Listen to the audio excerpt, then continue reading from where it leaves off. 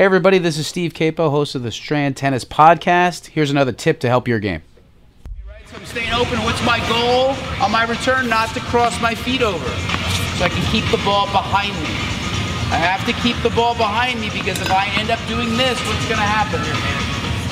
I'm off balance and the ball's not behind me. I'm going this way. A lot of people just move to the ball like this. Do not do that. Keep the ball behind you, correct?